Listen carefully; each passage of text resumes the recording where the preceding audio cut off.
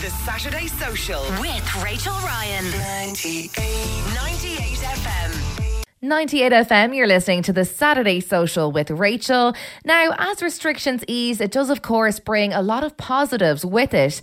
However, it can be overwhelming and you might find yourself struggling with a few things like the pressure to meet up with people and, for a lot of us, the development of a bit of social anxiety.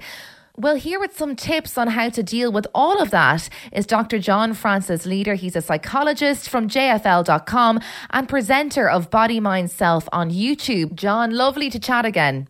Hey, Rachel, how are you doing? Now, John, last time I spoke to you, I think was back in January. I think we just found out there was a third lockdown. It was being extended.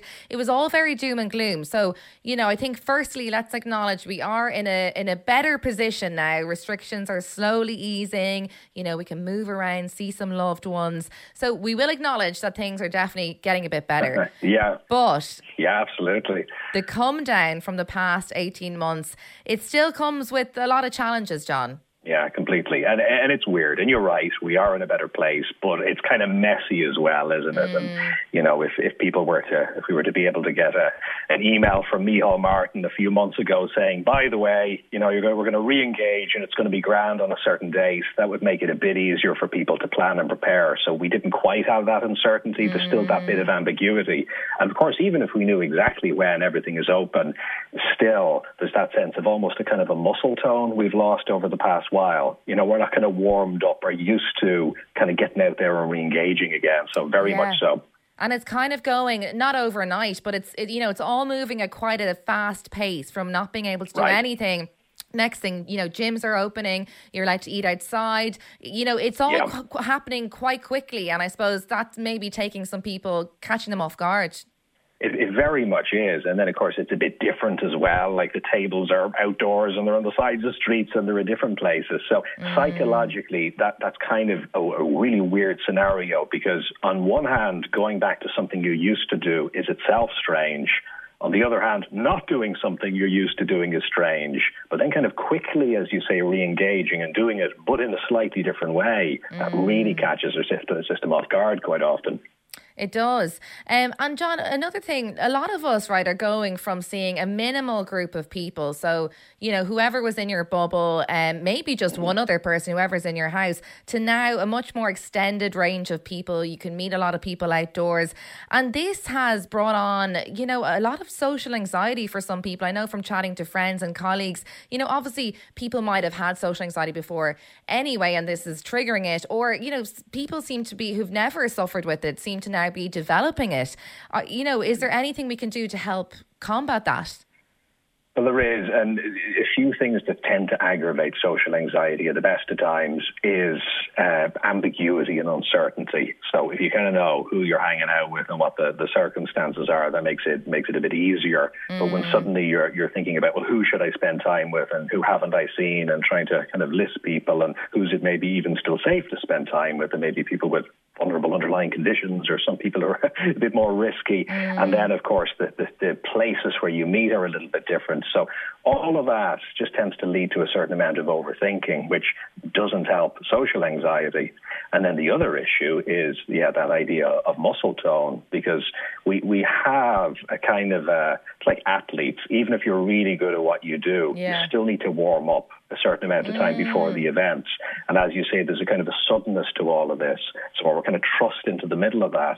It's amazing how much kind of habit and routine kind of carries us along in life. Because if you were to just stop and you hadn't done anything for a month and somebody was to just ask you to engage in a bunch of things, you'd probably be like, oh my God, it would feel really harsh in your system. But because we did it yesterday and last week, it doesn't feel as big a deal to kind of go with the routine and do it again today, tomorrow and next week. But we've lost a lot of that over the past while. So I think a big part of it, like the analogy of the muscle tone, is kind of taking it one step at a time, re-engaging, choosing, who are some of the people that we particularly want to see, and what are some of the circumstances where we feel a bit more comfortable seeing them, and kind of getting that muscle tone back a little bit. I think that's important. And I suppose being nice to yourself, not rushing into it, not agreeing to see loads of people that you're just not ready for yet. And I suppose take it one thing at a time. I know someone in work was telling me their rule is now that they'll do one social thing a week. And, that's it. Because I think a lot of us, really enjoyed, some of the peace and quiet that came with lockdown and the slowing down of the rat race and the go, go, go. Yeah. So I think it's important as we come out of the restrictions not to lose that and not to forget about time for ourselves. So absolutely take it one day at a time.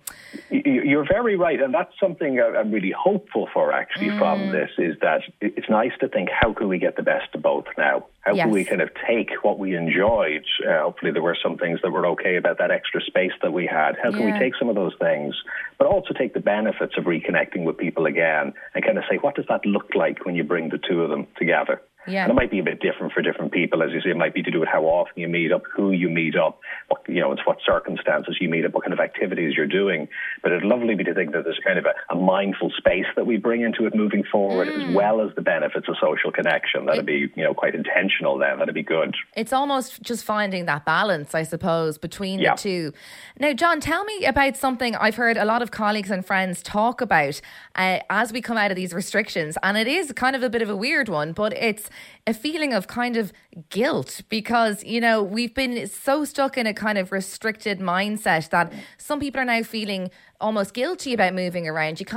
You forget that you can, and even though you can, you feel, should I? Is it going to be hard for us to shake the last 18 months of levels and restrictions to kind of get rid of that out of our minds? Yeah, it's very true. And, it's that basic idea that on one hand, we can think consciously about what makes sense in the moment for us. But on the other hand, we've got this kind of subconscious, almost a reflex. And these are just habits, really, that we develop and carry over the course of time. So when you have something like a pandemic, of course, it's a very unusual situation. It's not something that most of us have had before in our generation or lifetimes or have been aware of. So when you have something like this, it's so different that our system really kind of takes note because it's a very unusual situation. And then when you have everybody talking about it, and it's all over social media, and then you have government campaigns and advertising, and, when I'm driving into work as an essential service, I still needed to come in, and I'm driving empty roads, and I'm hearing, what sound like something in a zombie film, these kind of tones, and then a guidance from the government comes in about staying indoors, All of that sinks into your subconscious, and it is made a bit trickier because, of course, we're not completely out of the woods yet. It's not like we're saying just get out there and do whatever you want. Yeah. We're still talking about distancing and masks, and, some people aren't vaccinated, and various restrictions with indoors and outdoors. So there's still a sense of, oh my gosh, is this still an issue? Am I still back there? And that makes it a bit harder. Yeah, no, absolutely. Something I'm very keen to do, John, now, like we were kind of discussing there, is to hold on to some of that peace and quiet and kind of the space that we had for ourselves during lockdown. And obviously this is getting harder to do as things open up, and some people are just so keen to get back out there, and it's almost like they're trying to make up for lost time and want to do so many things.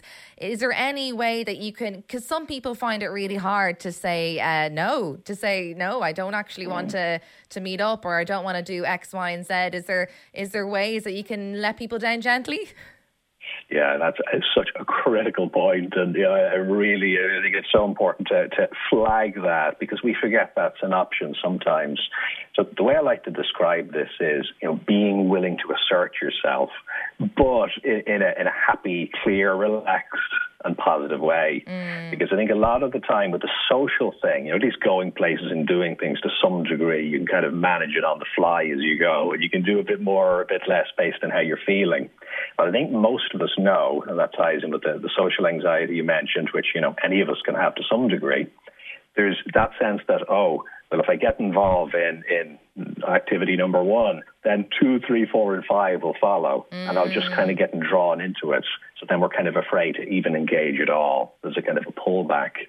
So it might feel a little bit challenging to assert ourselves, but it's a very good life skill anyway. Yeah. And the key thing is it's not this binary thing of either just pulling back or just going all in, but it's being able to express yourself. And the funny thing that happens is, because we're often afraid of what we might get roped into, that sometimes leads to us being tense in the way that we communicate for fear that will happen, where it actually creates a tension that doesn't need to be there. What's really nice, and, just take a bit of practice, but what's really nice is something along the lines of, look, thank you so much for inviting me to that. I'd really love to do that. However, just to say, I'm a bit concerned about, doing other things, activity 2, 3, or 4. So can we stick to just the first thing? Yeah. Or maybe can we do something different? Is that cool? asking them, kind of being playful about it, but also being really clear. Now, most people who you would actually want to spend time with are going to totally get that. They're going to care about how you're feeling. Yeah. So it usually is a good strategy, and it's something we can do well to practice. Yeah, and it's really good. I think maybe for people who aren't normally assertive, that this is the time that they can really kind of own themselves and, you know, kind of start anew, I suppose, when it comes to socialising and setting the boundaries for different people. Well, listen, some fabulous tips there for easing out of lockdown and kind of the pressures that come with, you know, what is a happy time for many, but, you know, there are pressures that come with it. Well, you can find out more about Dr. John Francis Leader. He has a brilliant YouTube channel, Body, Mind, Self. Psychologist Dr. John Francis Leader from JFL.com. Thank you so much for your time on the Saturday Social. Thank you, Rachel. Take care and see it all as an opportunity, everyone. Have fun. The Saturday Social with Rachel Ryan. 98.